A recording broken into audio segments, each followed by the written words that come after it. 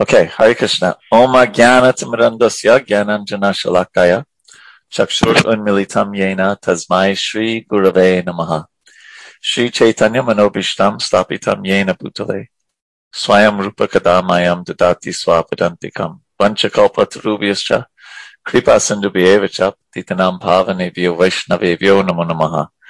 Jaya Shri Krishna Chaitanya Prabhu Nityananda Shri Advaita Gadadhar Shivasari Gaura Bhaktavinda Hare Krishna, Krishna Krishna, Hare Hare, Hare Rama, Rama Rama, Hare Hare. Om Namo Bhagavate Vasudevaya, Om Namo Bhagavate Vasudevaya, Om Namo Bhagavate Vasudevaya. So we are reading from the 7th canto, chapter 4, and we are beginning on verse 5. We finished 4 last week. Okay, so the chapter is called Hiranyakashipu Terrorizes the Universe. So he had just gotten this boon, right, that he, from Lord Brahma, that he thinks basically that he's eternal. And it says Hiranyakashipu became the conqueror of the entire universe. Indeed, that great demon conquered all the planets in the 3 worlds, upper, middle, and lower, including the planets of the human beings, the Gandharvas, the Garudas, the great serpents, the Siddhas, Charanas, Vidyadharas, the great saints, Yamaraj, the Manus, the Yakshas, the Rakshashas, the Pishachas, and their masters, and the masters of the ghost and Bhutas. He defeated the rulers of all the other planets where there are living entities and brought them under his control. Conquering the abodes of all, he seized their power and influence. Hiranyakashipu, who possessed all opulence, began residing in heaven, which is famous with its famous Nanda Gardens, which is enjoyed by the demigods. I'm sorry, Nanda Garden, which is enjoyed by the demigods. In fact, he resided in the most opulent palace of Indra, the king of heaven. The palace had been directly constructed by the demigod architect Vishvakarma and was beautifully made as if the goddess of fortune of the entire universe resided there. The steps of King Indra's residence were made of coral. The floor was bedecked with invaluable emeralds. The walls were of crystal. Can you imagine walls of crystal? The columns of Vaidurya stone. The wonderful canopies were beautifully decorated. The seats were bedecked with rubies, and the silk bedding, as white as foam, was decorated with pearls. The ladies of the palace, who were blessed with beautiful teeth and most wonderfully beautiful faces, walked here and there in the palace, their ankle bells tinkling melodiously, and saw their own beautiful reflections in the gems. The demigods, however, being very much oppressed, had to bow down and offer obeisances at the feet of Hiranyakashipu, who chastised the demigods very severely and for no reason. Thus, Hiranyakashipu lived in the palace and severely ruled everyone. I'll just get my notes here. And Prabhupada writes in the purport that Hiranyakashipu was so powerful in the heavenly planets that all the demigods, except Lord Brahma, Lord Shiva, and Lord Vishnu, were forced to engage in his service. Indeed, they were afraid of being severely punished if they disobeyed him. Srila Vishwanath Chakravarti Thakur has compared Hiranyakashipu to Maharaj Vena, who was also atheistic and scornful of the ritualistic ceremonies mentioned in the Vedas. Yet Maharaj Vena was afraid of some of the great sages, such as Brighu, whereas Hiranyakashipu ruled in such a way that everyone feared him, but Lord Vishnu, Lord Brahma, and Lord Shiva. Hiranyakashipu was so alert against being burnt to ashes by the anger of great sages like Brighu that by dint of austerity he surpassed their power and placed even them under his subordination. It appears that even in the higher planetary systems in which people are promoted by pious activities, disturbances are created by asuras like Hiranyakashipu. No one in the 3 worlds can live in peace and prosperity without disturbance. So as as easily we forget this point, there's no place free from disturbance in the material world. Krishna makes that so clear to us. Abrahma Bhuvana Loka, what is it? Above Abrahma Bhuvana Loka. Does anyone know the next? Is it? Jeez, I'm going blank. From the highest planet in the material world down to the lowest, all are places of suffering wherein repeated birth and death take place. That's Krishna's statement in the Gita. So this can be very helpful for us as aspiring devotees to remember that even here, that there's no peaceful place, even in the heavenly planets, and Hiranyakashipu can come around, and you think you're having a great time in the Nandana garden, and with all the wonderful, explanations of what it's like, and life seems to be just on cruise control, or even better, it's just wonderful. But there's every chance of disturbance. There's every chance of disturbance in the world. So that is the nature of this world, and it's not, remembering this is helpful for our Krishna consciousness. It's not the essence, right? The essence is smartavya satatam Vishnu, be smartavya najatuchit, to remember Krishna and never forget him. And while that's the essence, there's things we might even label this as gyan that help us in that regard, because we can get so distracted by this world, and especially being in pursuit of material comforts and material happiness. And so this statement in this purport can be, and in the verse, and what the demigods are realizing, can be an impetus for us to take more shelter of Krishna. And we're going to talk about this, I think, in the next verse, actually, about shelter, or the 2 verses from now. So this is helpful information for us to understand that even in the higher planetary systems, where there's these amazing descriptions of the garden that we just read, there's every chance of being disturbed, and that the only place to really be freed from disturbance is at Krishna's lotus feet. So any questions or comments before we continue? Hare Krishna Prabhu. Yes, this is Jitendra Das. My voice is not good. So one of the aspects that we hear is this is happening in Satya Yuga. Right. So in that yuga, people were hamsas, and still they could use the bona fide process with the wrong intention to meet their materialistic needs. That kind of shines out. Now, Hiranyakashipu is using the austerity, the ability to do tapasya, that ability in the wrong purpose. He's looking for sense gratification, materialistic goals, and he's upset. He wants to avenge his brother's death, and he's causing havoc. Yeah. So anywhere in the material world, and even in any yuga, there's a potential for problems.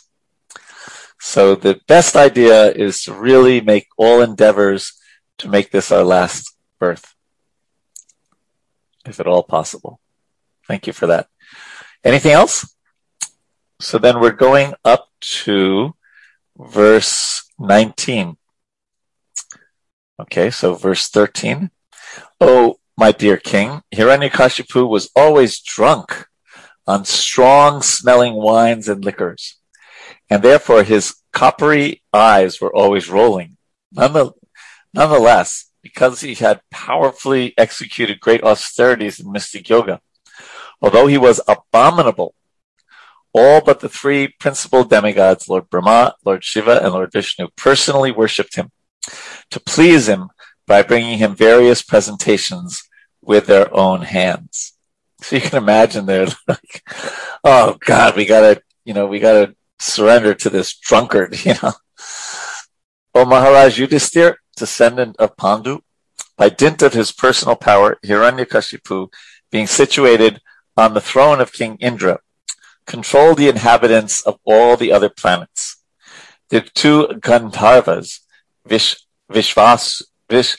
Vishvavasu and Tumburu, I myself and the Vidharas, Apsaras and sages all offered prayers to him again and again just to glorify him. Being worshipped by sacrifices offered with great gifts by those who strictly followed the principles of Varna and Ashrama, Hiranyakashipu, instead of offering shares of the oblations to the demigods, accepted them himself.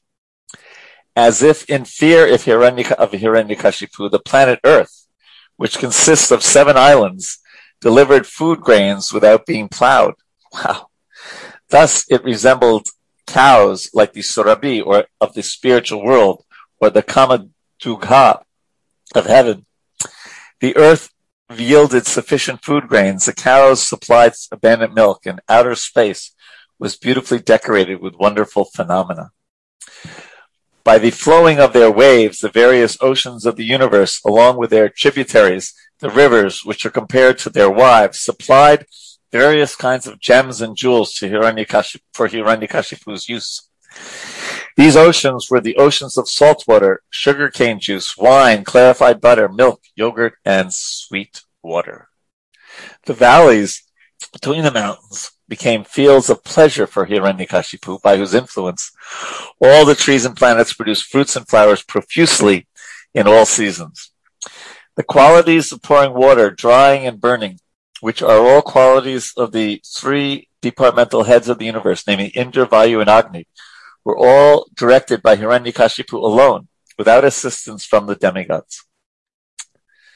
In spite of achieving the power to control in all directions, and in spite of enjoying all types of dear sense gratification as much as possible, Hiranyakashipu was dissatisfied because instead of controlling his senses, he remained their servant. Purport. This is an example of asuric life. Atheists can advance materially and create an extremely comfortable situation for the senses. But because they are controlled by the senses, they cannot be satisfied. This is the effect of modern civilization. Materialists are very much advanced in enjoying money and women. Yet dissatisfaction prevails in human society because human society cannot be happy and peaceful without Krishna consciousness. As far as material sense gratification is concerned, materialists may go on increasing their enjoyment as far as they can imagine. But because people in such a material condition are servants of their senses, they cannot be satisfied. Hiranyakashipu was a vivid example of this dissatisfied state of humanity. So, what a nice statement. What a powerful, that he's a great example of being dissatisfied. That he had everything. He had the demigods and the, paying obeisances to him, and grains coming out without fields being plowed. He, in modern terms, he had a mansion in Potomac, and he had a Tesla and a Lamborghini and a Ferrari, and whatever. He had 5 different cooks, whatever we could imagine as being a comfortable situation in our present day context. He had that and much more. But Srila Prabhupada writes, such dissatisfaction prevails within human society because human society cannot be happy and peaceful without Krishna consciousness. So this again should be a very good, can serve as a great lesson for us that the people say he had it all. I don't know if you think of Bill Gates or Jeff Bezos or whatever, Hiranyakashipu had much, much, much, much more opulence than them, and still dissatisfied. So the lesson for us is for us to be satisfied with what Krishna provides us, and to not make the goal of our life to increase our opulence. It's okay to be comfortable. Prabhupada writes that in the preface to the Nectar of Devotion. but again, they have this gyan to be so convinced that that is not going to make us actually happy. The only thing that will make us happy is falling in love with Krishna. And Hiranyakashipu, and this is a very powerful purport. We can go on increasing our sense enjoyment as far as we can imagine, but because we are servants of our senses, we cannot be satisfied. So again, you can take Prabhupada's example literally. Imagine the greatest opulence, the greatest sense gratification, the greatest material situation you can think of in this world. And imagine being in that situation. And then and then accept what Prabhupada says here, that because we would still remain the servants of their senses, we cannot actually be satisfied. Because satisfaction actually comes from another source. So, what are your comments, questions, thoughts on this point?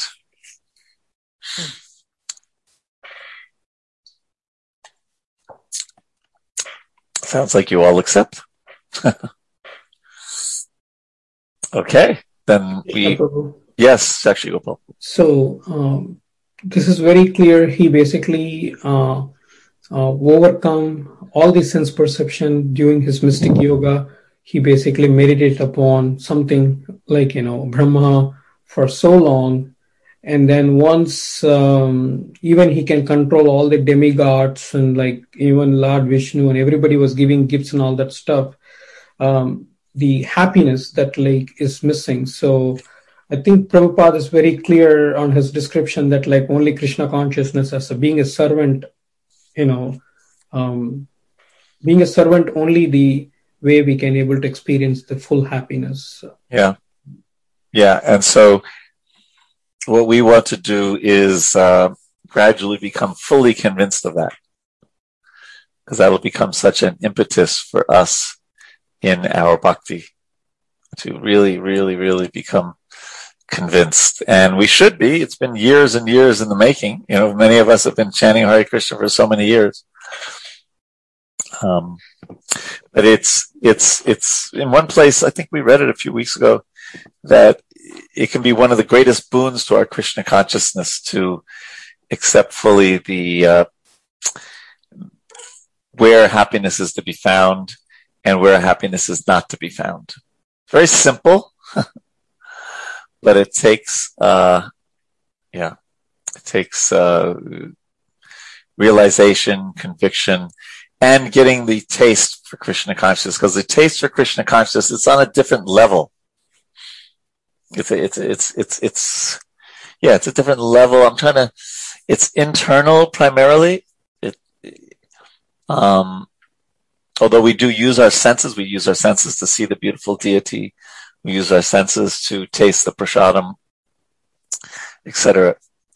But I like that Prabhupada uses the word in this purport, satisfaction, right? It cannot be satisfied. And so that is a good, really wonderful word. If somebody could maybe, there's a verse, Bhaktir Paresh Anubhava Viraktir. And it has a Tushti Pushti Sudapaya, that when one practices bhakti, one of the outcomes is one feels satisfied. One feels actually satisfied. And then the true precision also very important, right, Prabhu? How invincible we are compared to the whole universe. Even though in his situation, the whole universe and the whole cosmos is under his control, still he's not feeling happy. And if you see you're invincible, like, you're so tiny, and then like thankful for the God creation and all that stuff, it brings you ultimately, humility and happiness. That very good. Yes. Okay, shall we go on? We're going up to, just 2 verses, so 21 of text 20. Having been subjected to a curse by the 4 Kumaras, who were great brahmanas, Hiranyakashipu thus passed a long time being very much proud of his opulences and transgressing the laws and regulations mentioned in the authoritative Shastra. everyone, including the rulers of the various planets, was extremely distressed because of the severe punishment inflicted upon them by Hiranyakashipu. Fearful and disturbed, unable to find any other shelter, they at last surrendered to the Supreme Personality of Godhead. So that's an interesting, I'm trying to see if the word at last comes up, but the way Prabhupada words that, so due to their fear and their disturbance, and they may have tried other shelters, but at last they took shelter of Vishnu, which is what's so wonderful about the demigods, that they actually ultimately, they're devotees.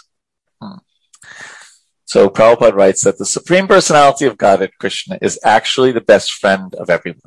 Now that's a wonderful sentence, isn't it? In a condition of distress or misery, one wants to take shelter of a well-wishing friend. That's also, right? If you're distressed or miserable, you want to take shelter of a well-wishing friend. The well-wishing friend of the perfect order is Lord Shri Krishna. Therefore, all the inhabitants of the various planets, being unable to find any other shelter, were obliged to seek shelter at the lotus feet of the Supreme Friend. If from the very beginning we seek shelter of the Supreme Friend, there will be no cause of danger. It is said that if a dog is swimming in the water and one wants to cross the ocean by catching the hold of the dog's tail, certainly he is foolish. Similarly, if in distress one seeks shelter of a demigod, he is foolish, for his efforts will be fruitless. In all circumstances, one should seek shelter of the Supreme Personality of Godhead. Then there will be no danger under any circumstance. So, we may or may not take shelter of a demigod. Oh, thank you, Gurudas Prabhu, for putting the verse of Bhaktir Pareshano Bhava Viraktir. Anyatra Chaisha Trika Ekakala Prapadyamanasya Yatash Natashush Tushti Pushti Shudapayo Nu Grasam. Okay. Direct devotion, direct experience of the Supreme Lord, and detachment from other things. These three occur simultaneously for one who has taken shelter of the Supreme Personality of Godhead, in the same way that pleasure, nourishment, and relief from hunger come simultaneously and increasingly with each bite for a person engaged in eating. Obviously, a deep, deep subject matter, the taking shelter of Krishna. So let's talk about this for a few minutes. We have to search, where is our shelter in the correct place? What is the correct place for us to seek shelter? And we have to be convinced that it's not linked with external circumstances, whether it's our financial security, whether it's our different abilities. These are different things we might take shelter of, right? Our intellect. Maybe we're very strong. Maybe we're very beautiful. Maybe we have a loving family or a well-to-do family. Or even in ISKCON, these things are okay, but what is at the very center? Where is our ultimate rest and our present rest, for that matter? And that, of course, we're going to say has to be deeply in Krishna. So the key is not the externals. The key is the internal condition of our heart. And to the extent that that we have that deep shelter, to that extent, the circumstances of life will shake us. So to the extent that we're not taking shelter of Krishna, to that extent we'll be more shaken up by all the different things that happen to us in our life. Because remember, we said a few minutes ago that there's always going to be problems. It's the nature of this world, and even Hiranyakashipu didn't feel full satisfaction. So there has to be upheavals. So how to deal with that? And this, there's an art to this, Because when challenges come externally in our life, whatever situations, our tendency is to want to, seek Krishna's help to change the externals. But in the more existential sense, and in the more real sense, ultimate reality, we need to work on changing within. And that's what Krishna is often doing by giving us external challenges, giving us the opportunity to change within. And so by praying and taking shelter of Krishna, acknowledging that so many circumstances are beyond our control, we try to give the circumstance and our illusory control over them to Krishna. And the result is we will be internally peaceful, even if, regardless of whether the external circumstances improve or not. So this, so Hiranyakashipu, he's feeling this discontentment, right? Not feeling the satisfaction that we spoke about. When we feel like that, we should see it as a sign from Krishna, because Krishna's calling us closer to him. And unfortunately, we tend to blame everything that's out there for our situation, and then we miss the whole lesson. So, and as hard as this is and it's hard for me to grasp this, as hard as it is to accept that that the circumstances have to change for us to be happy, that is actually what Krishna is calling us to do, to abandon that notion that our circumstances must change. And Krishna has to do it, right? So rather, when things happen in our life, we have to really plan our response and our attitude, and understand that this is where our real choice happens. So we take shelter of the process that Prabhupada has given us of hearing and chanting and associating with devotees and worshiping Tulsi Devi and seeing the deities and all those things. And that gives us the strength to react, to actually take shelter of Krishna.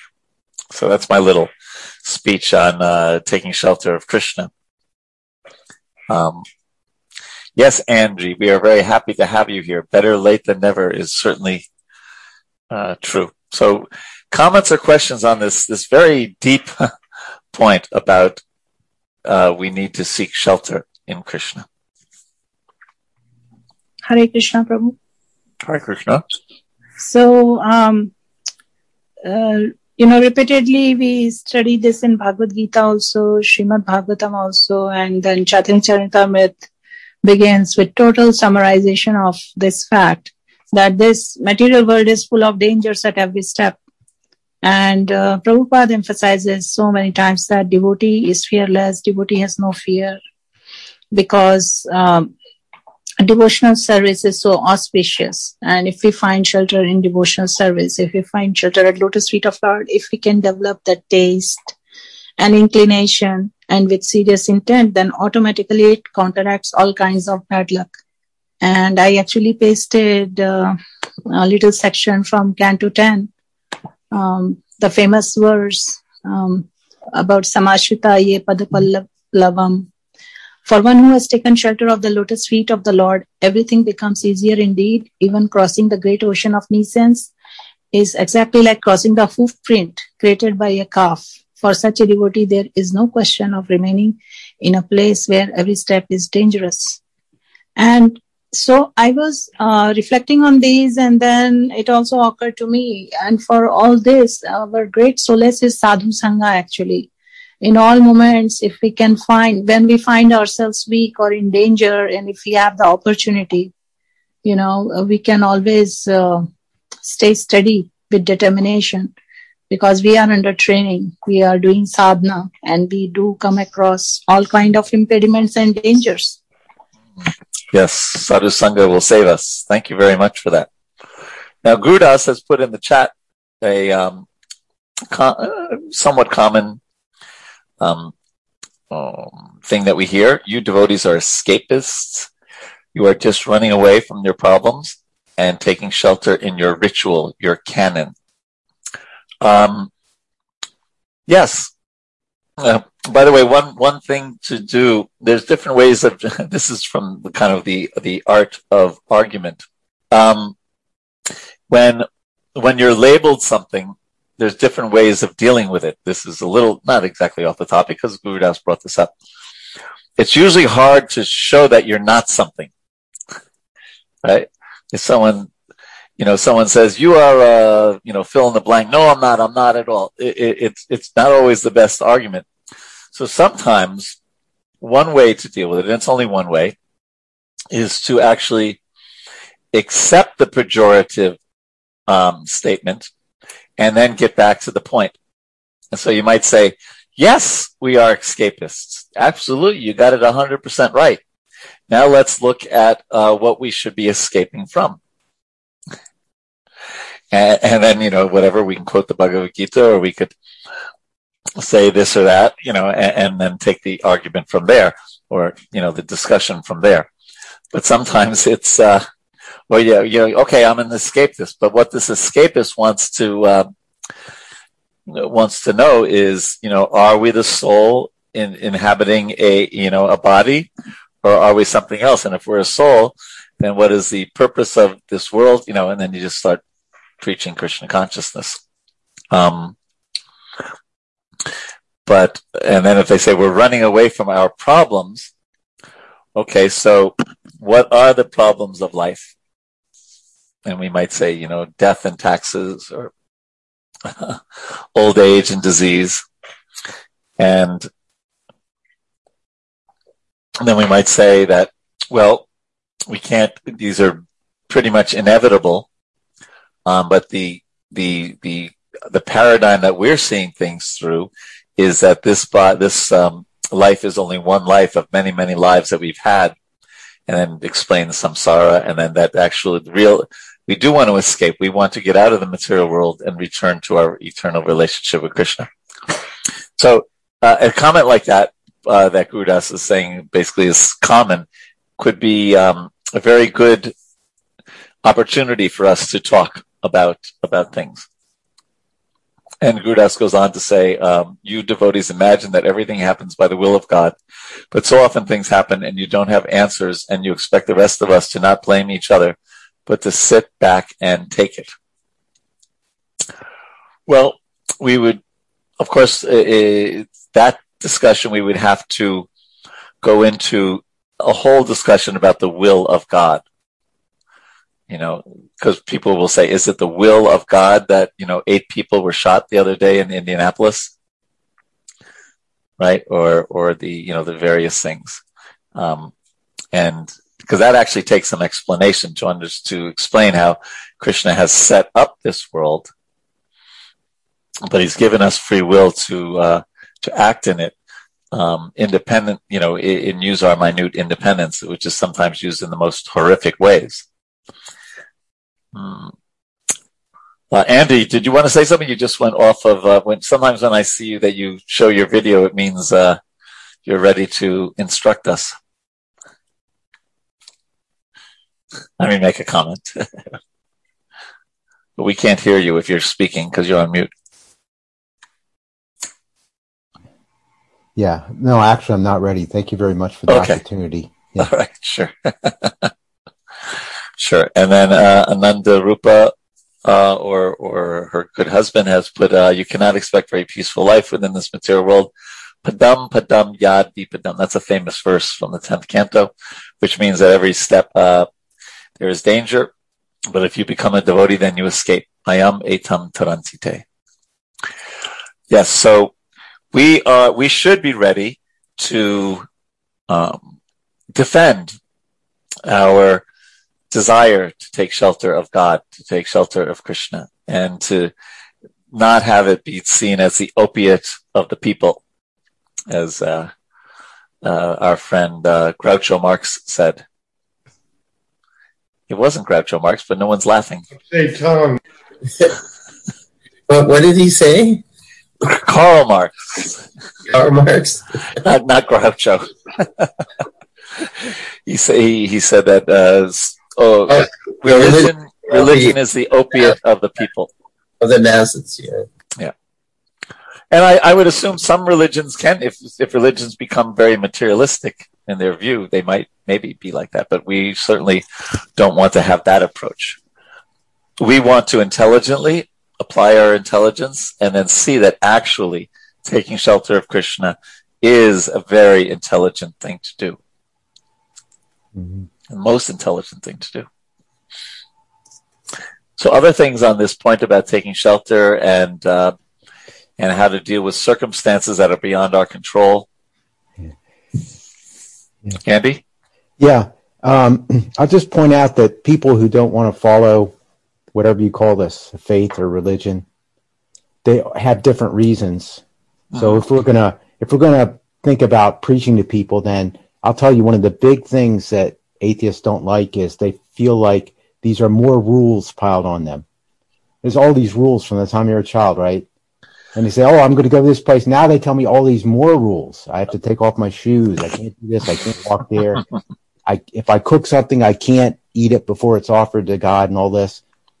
So some of these can be, but anyway, that's one thing that offends them. And I actually saw, well, I wasn't there at the moment, but I won't mention any names, but we were having a gathering of ISKCON people. Uh-huh. And one of the people who's pretty, definitely above me, right, started talking to this new family that had decided to show up. Right. And he got too deep into it. And he said he saw their eyes glaze over at a certain point. He was getting too deep into the, instead of just guiding them in an easy way, he got too deep. He saw their eyes glaze over, and they left shortly after that. Never came back, probably. No, I don't think they ever did. But so they were turned off by that. Of course, not intentionally, but it was too much for them. So it's just something to think about. Reason that like this, like Guru Das is giving one reason people say because you're taking opium, right? But another one is too many rules. So if you're going to preach, you have to be careful. Don't throw what seems like rules.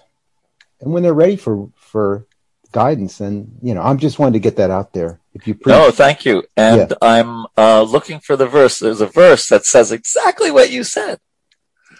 And it's in the Chaitanya Charitamrita, but I can't, I thought I knew I can't tell if it's Bengali or something. Yena Kena Pakarena Manasa Krishna Niveshaya.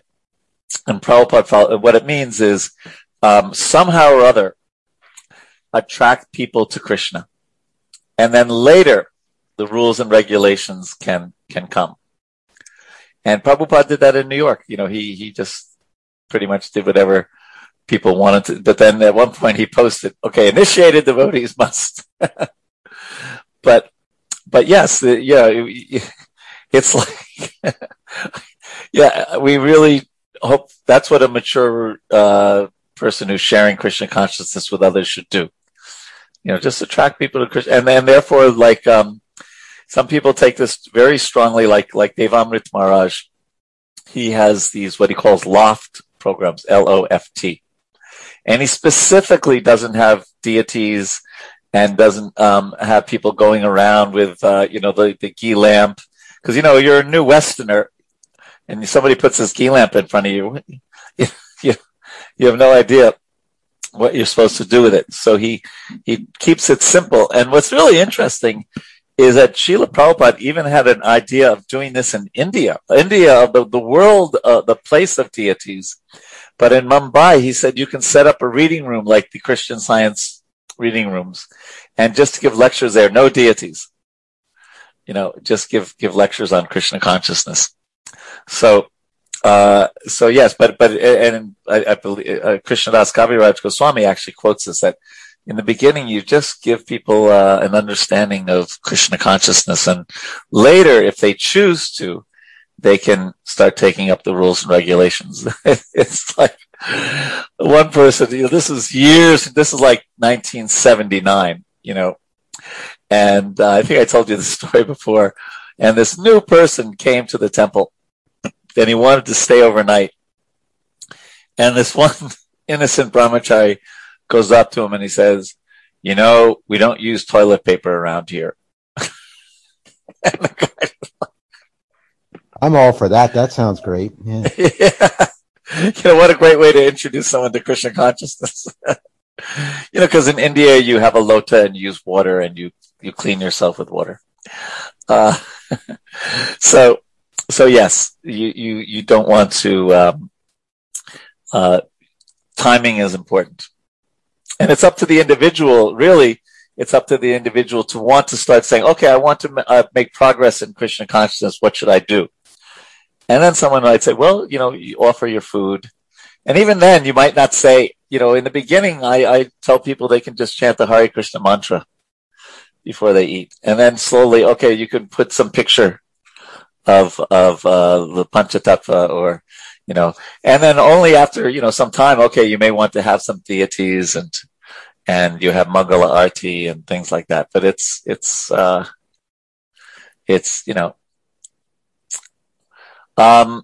Gurudas is asking about Krishna West. Krishna West is focused on three things: philosophy, prasadam, and kirtan. And the idea is that those are things that people in any culture can appreciate. So really nice prasadam, really nice kirtan, and Srimad Bhagavatam. That's the focus for Krishna West. So do you think it's in the same category as what you were just describing about Prabhupada setting aside a reading room for just philosophy, no deities? Because they do everything in Western dress.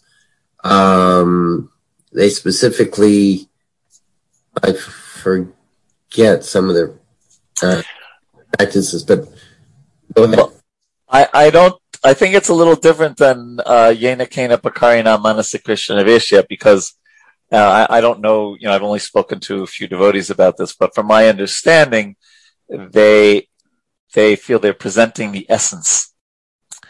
In other words, they're not presenting they're not presenting something, then later they'll introduce something else. I think they feel that they're presenting the essence from the beginning. Okay, anything else on this? So Andy, what you just said is right there in Sanskrit in our tradition.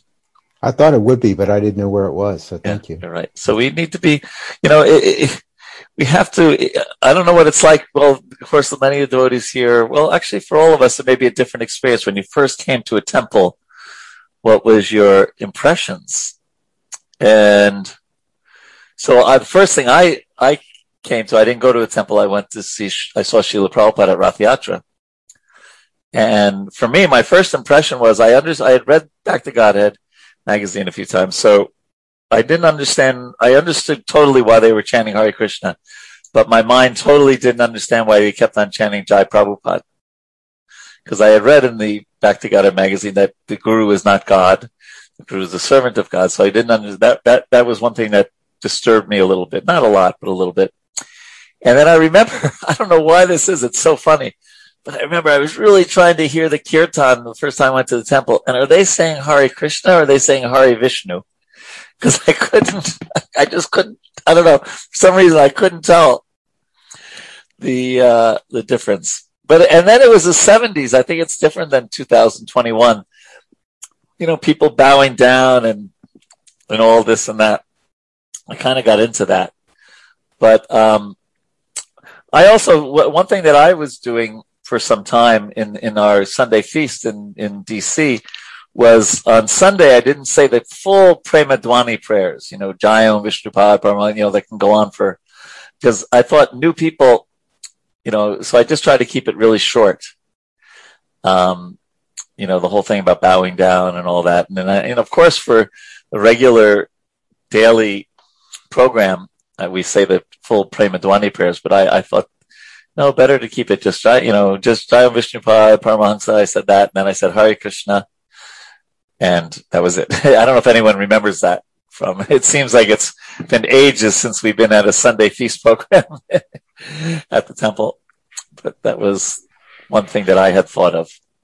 But to be sensitive to what goes through the mind and heart of a newcomer and to greet them with friendship and kindness.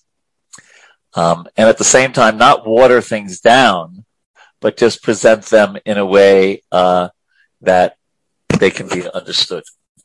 And that's tricky, by the way, in a Sunday program, especially in a temple like DC, where we have older devotees that are coming to recharge their spiritual batteries, so to speak, and newcomers that have it, just trying to figure out what Krishna consciousness is all about. So to be deep and wide at the same time is an art. It's not easy. It's so difficult to know what to say to a new person. I almost feel like it can only really come from the super soul. If you've had like really good sadhana that day and everything's working just right, you have that moment where you say the right thing to the new person and you see their eyes light up, and that's very, very rare. But, it's a miracle when it happens. Well, one thing we can start is to be a good listener. When we're talking to them, hear what's going on in their life and what interests them. And then if we can relate what interests them to Krishna consciousness, they feel very much at ease. And, I'm coming to the temple because my brother just passed away and I'm feeling aggrieved and trying to deal with that. Okay, then we can talk to them about that, right?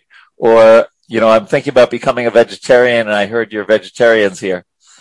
And we can talk about that, right? So really the first step generally is to be a good listener. And Prabhupada talks about that in a letter that he wrote to Balavanta Prabhu in 1972. He even gives the example of Lord Chaitanya listening to Sarvabhauma Bhattacharya for 7 days without saying anything. So we're not saying you have to listen for 7 days, but being friendly, being kind-hearted, and hearing where they're at can be a really good beginning. Is that all right? Andy, you're satisfied with this? Okay. So then should we move on to the next verse is 26. So 22 and 23. So back to Hiranyakashipu terrorizing everyone. Let us offer our respectful obeisances unto the direction. So this was the demigods taking shelter. Right. Let us offer our respectful obeisances unto that direction where the Supreme Personality of Godhead is situated, where those purified souls in the renounced order of life, the great saintly persons go, and from which, having gone, they never return. Without sleep, fully controlling their minds, and living on only their breath, the predominating deities of the various planets began worshipping Rishikesha with this meditation. Then there appeared before them a transcendental sound vibration emanating from a personality not visible to material eyes. The voice was as grave as the sound of a cloud, and it was very encouraging, driving away all fear. The voice of the Lord vibrated, "O best of the learned persons, do not fear. I wish all good fortune to you. Become my devotees by hearing and chanting about me and offering me prayers, for these are certainly meant to award benedictions to all living entities. I know all about the activities of Hiranyakashipu and shall surely stop them very soon. Please wait patiently until that time." So, could you imagine what a relief it would be to get that message from Krishna? So, one thing we can extract from this translation is that Krishna understands our circumstances. As here he says that he's understanding the situation with Hiranyakashipu. And although our circumstances may not be on the level of Hiranyakashipuism, Krishna understands them. Okay, now let's look into this purport. Some people are very much eager to see God. In considering the word madarshanam, seeing me, which is mentioned in this verse, one should note that in Bhagavad Gita the Lord says, Bhaktyamam abhijanati. In other words, the ability to understand the Supreme Personality of Godhead or see Him or talk with Him depends on one's advancement in devotional service, which is called bhakti. In bhakti, there are 9 different activities: Shravanam, Kirtanam, Vishnu Smaranam, Pada Sevanam, Archanam, Vandanam, Dasyam, Sakyam, Atma Nivedanam. Because all these devotional activities are absolute, there is no fundamental difference between worshiping the deity in the temple, seeing Him, and chanting his glories. Indeed, all of these are ways of seeing him. Now that's interesting, right? So you go to the temple, you're seeing Krishna. You're chanting Krishna's name, you're seeing Krishna. For everything done in devotional service is a means of direct contact with the Lord. The vibration of the Lord's voice appeared in the presence of all the devotees. And although the person vibrating the sound was unseen to them, they were meeting or seeing the Lord because they were offering prayers and because the vibration of the Lord was present. Contrary to the laws of the material world, there is no difference between seeing the Lord, offering prayers, and hearing the transcendental vibration. Pure devotees, therefore, are fully satisfied by glorifying the Lord. Such glorification is called kirtan. Performing kirtan and hearing the vibration of the sound, Hare Krishna, is actually seeing the Supreme Personality of Godhead directly. One must realize this position, and then one will be able to understand the absolute nature of the Lord's activities. And in other places, we know that Prabhupada would quote his guru that don't try to see Krishna. Act in a way that Krishna wants to see us. So, and when Prabhupada would be asked, can you show me God? And he would, anyone remember what Prabhupada how he would answer that sometimes? When he said, can you show me God? Do you have eyes to see God?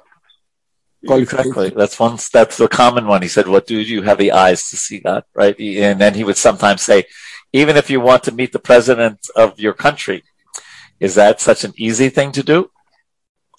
Right. You have to qualify yourself. So what to speak of seeing Krishna? Anything else that Prabhupada might say time to time? I can't see because you are standing between me and God. Yes. And also sometimes he would say, yes, there's a process. But Jiva Prabhu, gave the main way Prabhupada would say that, do you have the eyes to see him? It's not a cheap thing. So here we're hearing though that the absolute nature of devotional service. So when we pick up our beads in the morning, even though we've been doing it for years and years, and it seems like, okay, same old, it's not. It's the opportunity to have direct contact, as Prabhupada says, with the Lord in this purport. And if we can come to see the deity in the temple, we're getting direct darshan with the Lord. So this, the direct, but what makes the connection? What makes the connection? And it's our effort to try to do it with a devotional attitude. It's the bhakti that makes the connection. So we can do things mindlessly, or we can do things devotionally. And that's a spectrum. It's not totally either or.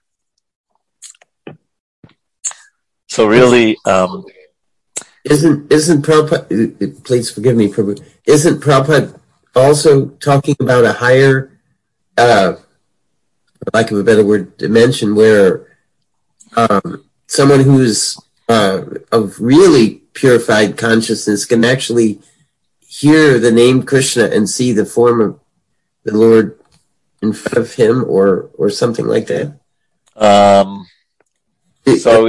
Sense.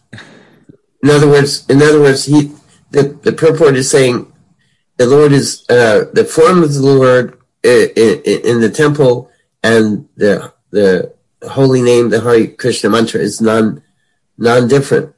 So we're encountering Krishna, and the pure devotee can hear the holy name and somehow discern the complete form of Krishna from his holy name. I'm just correct. Yes, but we have that potential every time we chant Hare Krishna. So I'll just since you said it, I want to just play a short excerpt from Srila Prabhupada that we can all listen to. So listen to this, it's very wonderful. Can you hear it?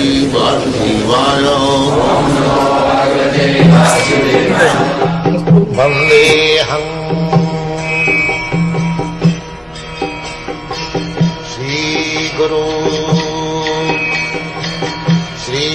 Yata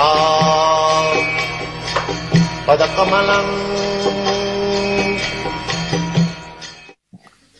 Yes.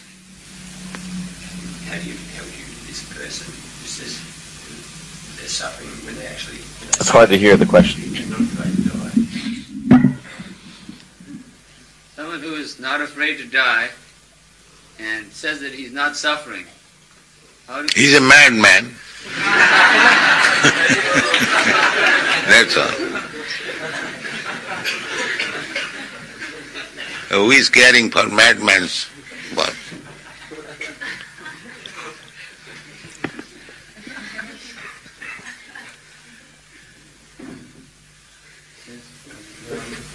It's very easy to convince some people that they're not their bodies, but it's not very easy to convince them that they're not their mind. There's some way we can... That will take time. How can we expect? In 1 minute everyone will understand everything. It requires education, time. If he is prepared to give the time, then he will understand. Not that within 5 minutes, 10 minutes he will understand the whole thing. That's not possible. He is a diseased man. He requires treatment, medicine, and diet. In this way he will understand. A diseased man, if he doesn't care for medicine, diet, then he'll suffer. That's all. Devotees were always falling asleep in class because they were up all night fixing the temple for Prabhupada. Yes? Anyone? No? Should we be thinking of lifetime after lifetime performing impious activities? Or does it mean that we have to be here lifetime after lifetime performing pious activities to balance our sinful reactions? We have been here for many lifetimes performing sinful activities. So is it possible to counteract all those sinful activities in one lifetime, or does it require... 1 minute. That is Krishna consciousness movement. 1 minute. You are not reading Bhagavad Gita? What Krishna says? Sarva dharman parityajya mamekang saranang braja ahangta sarva papebha mokshayami. You surrender unto me, give up your all business. I will give you relief from all sinful reaction. Immediate. It requires 1 minute. My dear Krishna, I was forgotten, now I understand, I fully surrender unto you. Then you become immediately free from all sin. Without any reservation, without any politics. If you fully surrender, Krishna is assuring, aham tva sarva papi homokhaisami masucho. He reassures, don't worry whether I will be able to give you relief from all reaction. Masucho. It is guaranteed. You do this. So, how much time it requires to surrender to Krishna? Immediately you can do that.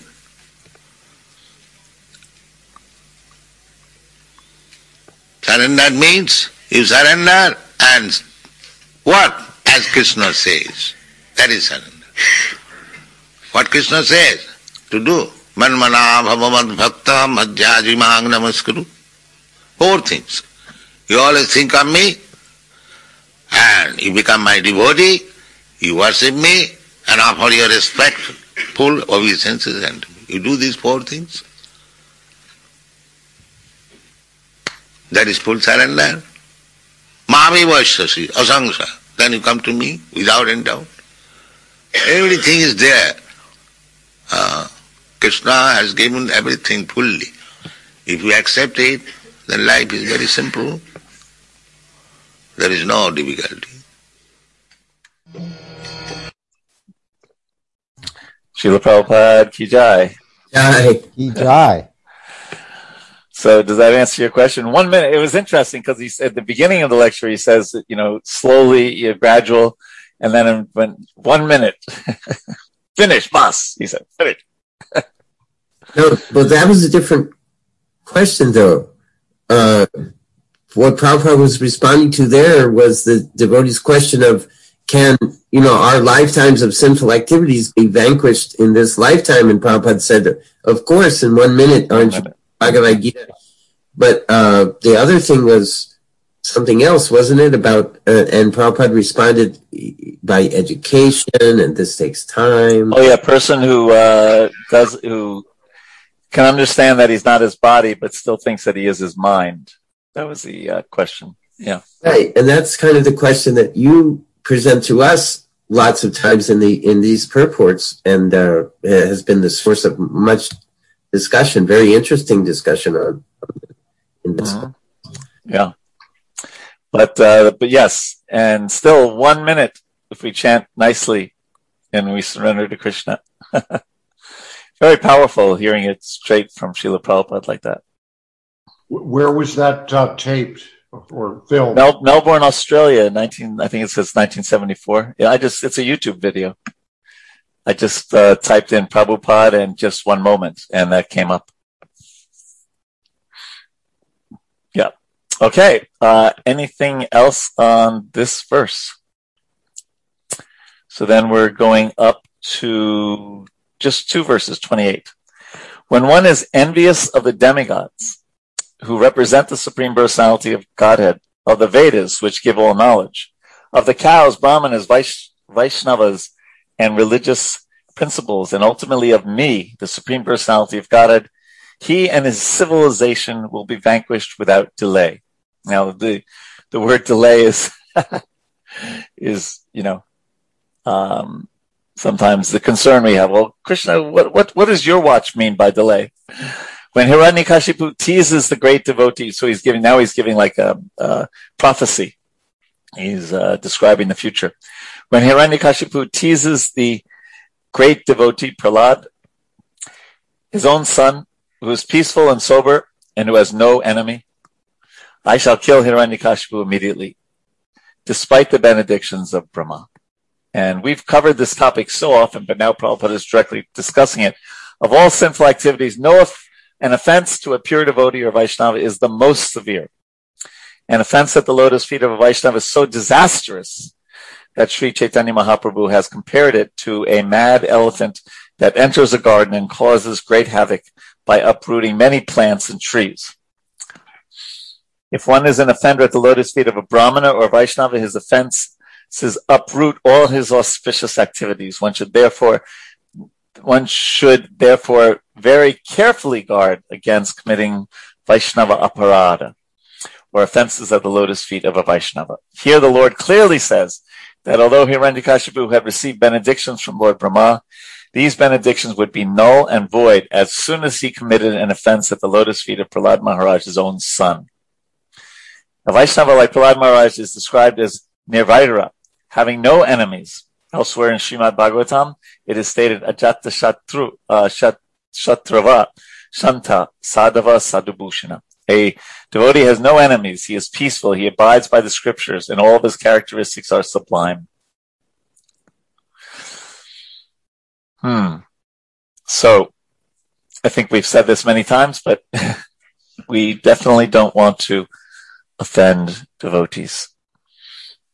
And it's tricky because many of us, we associate primarily with devotees. So and as somebody just said a few minutes ago, how important sadhu sangha is. So it's a double-edged sword. You make great advancement by associating with devotees, and you have to be careful because if you offend them, we just read what the results are.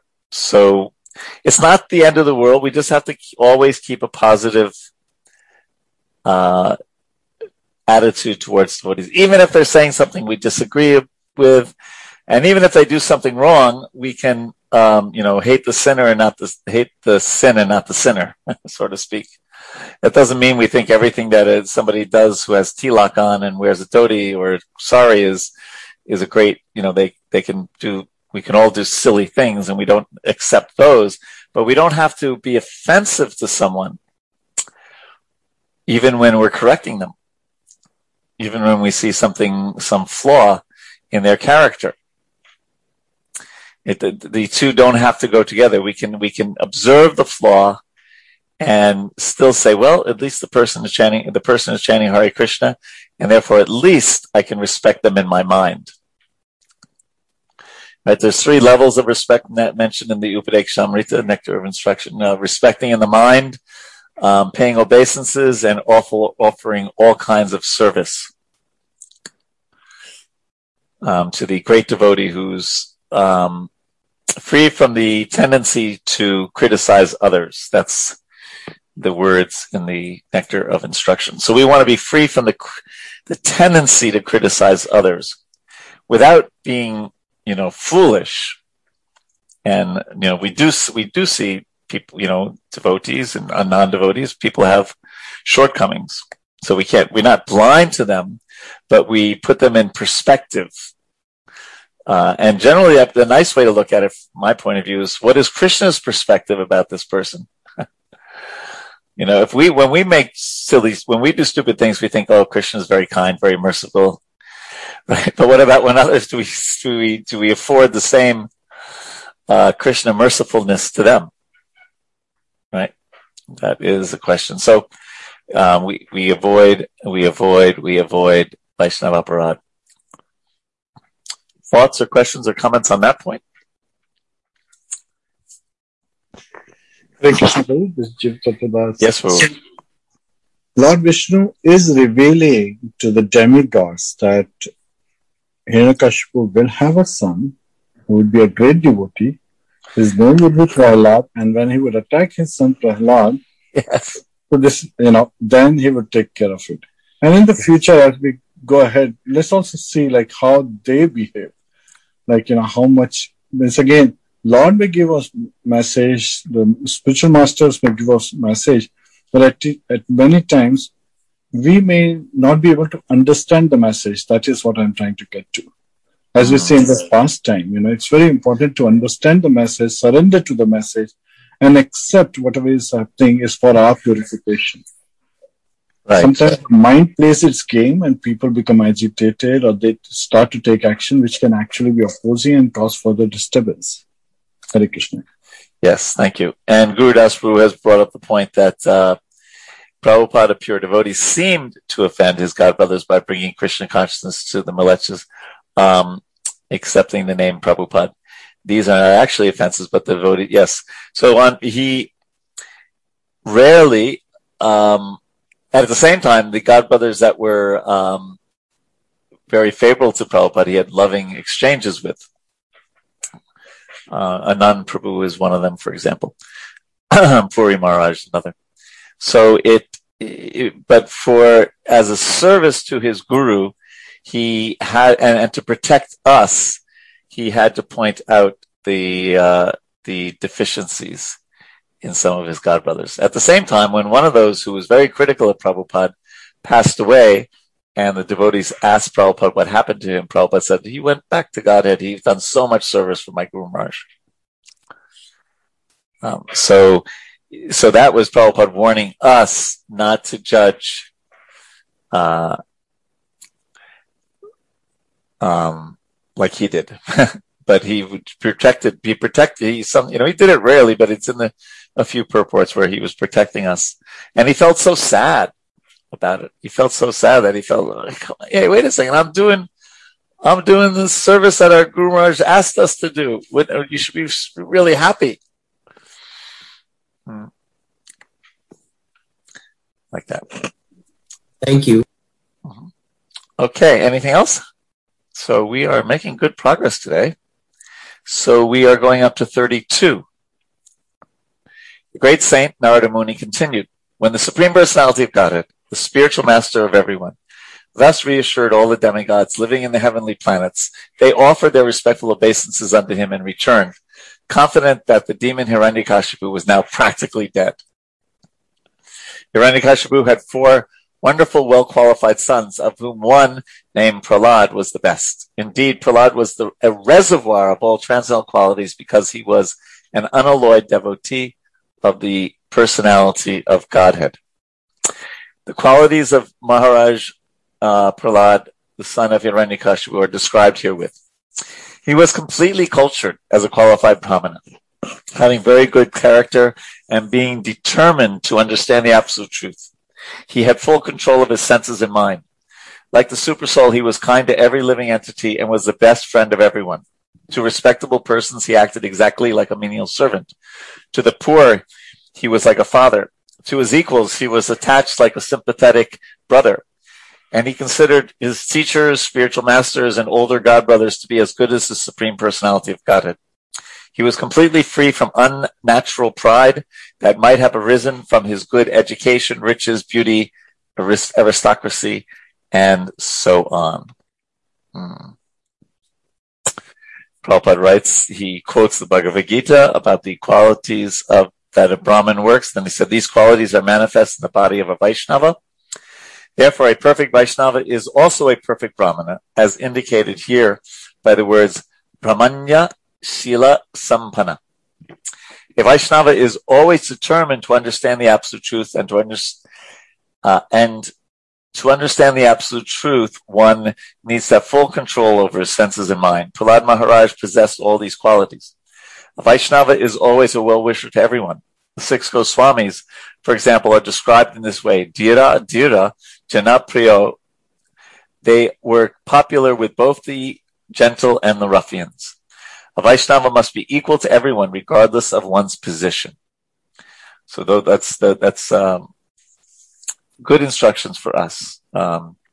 Is a well-wisher of everyone and is equal to everyone regardless of one's position. There's that saying, right? I've quoted it before, that it's easy to be respectful to a king, but it takes character to be respectful also to the sweeper in the street. Right?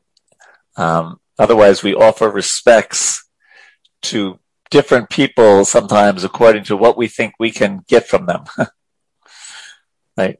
And we want to be respectful to all, although we'll also learn in the Nectar of Instruction that there are different ways to show respect according to especially the level of advancement in Krishna consciousness. But the basis, the pratishta, the basis is respect for everyone.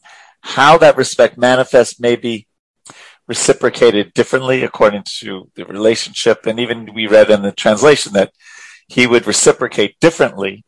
Even if he saw everyone equally, he would, to respectable persons, he acted one way, to the poor a different way, to his equals, to his teachers and spiritual master. I think the modern saying is that he dealt with people in terms of equity and not equality on the spiritual platform. Everyone's a spirit soul, but depending on the relationship and their, so many different things, he dealt with them equitably. And that is a very, very good instruction for us, because we know that even again in the Nectar of Instruction, a Madhyama Adhikari, a person who shares Krishna consciousness with others, he worships Krishna, he makes friends with the devotees, he gives mercy to the innocent, and he avoids the envious. All while seeing everyone equally, but dealing with them in terms of equity and not only equality. It's a big topic these days. I think many of you probably at work, there's probably been messages going around since Black Lives Matters and the way that Asian Americans have been dealt with, mainly Chinese people. And it's just, the DEI, diversity, equity, and inclusion are huge topics pretty much all over corporate America and in the federal government as well. So we try to see everyone equally as spirit soul, and then we deal with people with equity, meaning, you don't embrace a tiger, even though you see him as spirit soul. Right? And we make a distinction between someone who's envious of Krishna and someone who's innocent, or someone who's already a devotee. And then we even see differences amongst the different levels of devotees, all while practicing samadarshina, seeing people equally. Mm-hmm. Gurudas, we do assign. I guess you're just not getting the emails. We do assign verses every week. No, that's not what I'm saying. I do get the email. Oh. What I'm saying is, it was very inspiring seeing that clip of Srila Prabhupada, and I was humbly thinking, if you like the idea that out of the verses you assign, perhaps you could choose one verse and link a video of Prabhupada to that verse each week. Well, if I had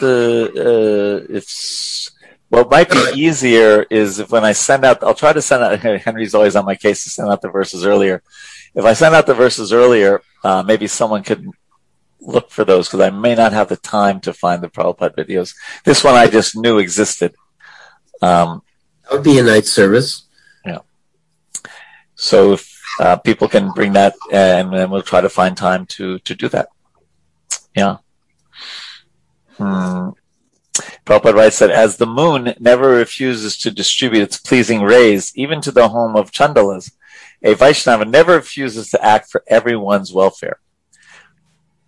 And this nice point about the six Goswami, it's just such a nice vision that they, again, modern parlance, they were dear to the, to the scholars and to the motorcycle gang people. Right? Or whatever we might say. They had such wonderful Vaishnava qualities that they could do that. And Srila Prabhupada was like that. He could win over the hearts of mayors of cities, and also 19-year-old people tripping on LSD. It's a amazing quality. Amazing quality. Other thoughts on this point about equality and equity and being loved by everyone, and yeah. Well, you mentioned CEOs, and I Yes. think they're doing the right thing for the wrong reasons. They're not trying to lead people to Godhead, but they're equitable because they know everybody has money. We don't want to be against anybody who might give us money, right? Right. So they want to be fair. So that's the reason they're doing it. But they're actually being very brave, going up against the Republicans. Very brave. Because I was in IT, so I keep track of these things. Trump invalidated a $8 billion contract, which had already been awarded to Amazon for cloud computing for the military. Uh-huh. And Amazon invented cloud computing, right? They were definitely the right ones. He took it away. So some of these Republican legislators are threatening to these CEOs, okay, you think you can move this basketball tournament or anything? Wait till you see what we do to you, right? Right. But they're like, I don't think it's for Godhead, but their enthusiasm for being equitable and showing that they will take anybody's money, including Asian Americans, Black Americans, everybody, has made them very bold. So if you can be that bold for Krishna, then that's a great thing. Yes. And just to give you a visual of what we mean, the difference between equity and equality, this might help you. You can see that. Right. So the equality, just give everyone the same level platform, but it doesn't really help, right? Because that short person or the young person can't see. But equity is treating everyone differently so that they can benefit. So that's why we would treat a greatly advanced devotee, someone who's just coming to the temple for the first time, and a tiger differently, although we see the equality in them. Okay? Is there, I completely appreciate this this diagram. It's really wonderful. Is there a way like that is perceptible that we can see that that everyone is being treated with equity, or this isn't coming out right?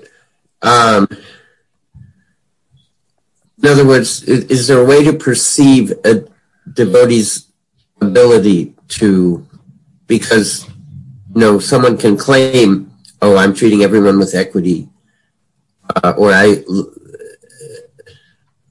Well, it takes some advancement to do this. As it takes one to know one.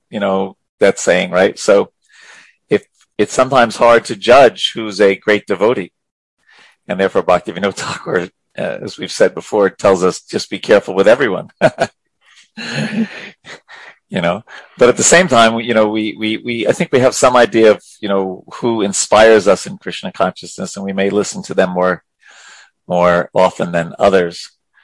But it takes some